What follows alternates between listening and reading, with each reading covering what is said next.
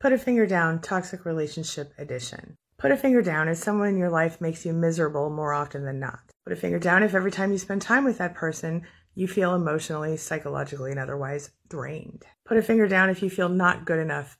Put a finger down if you've ever questioned your own sanity. Put a finger down if you've ever described yourself as feeling emotionally numb or dead inside or something like that. Put a finger down if someone in your life makes you feel like you don't matter or like you're not as important as they are or as important as other people are.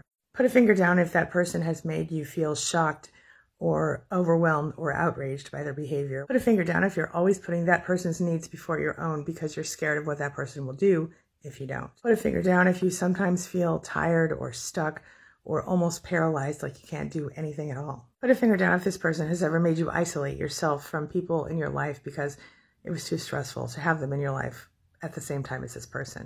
So how many fingers do you have left?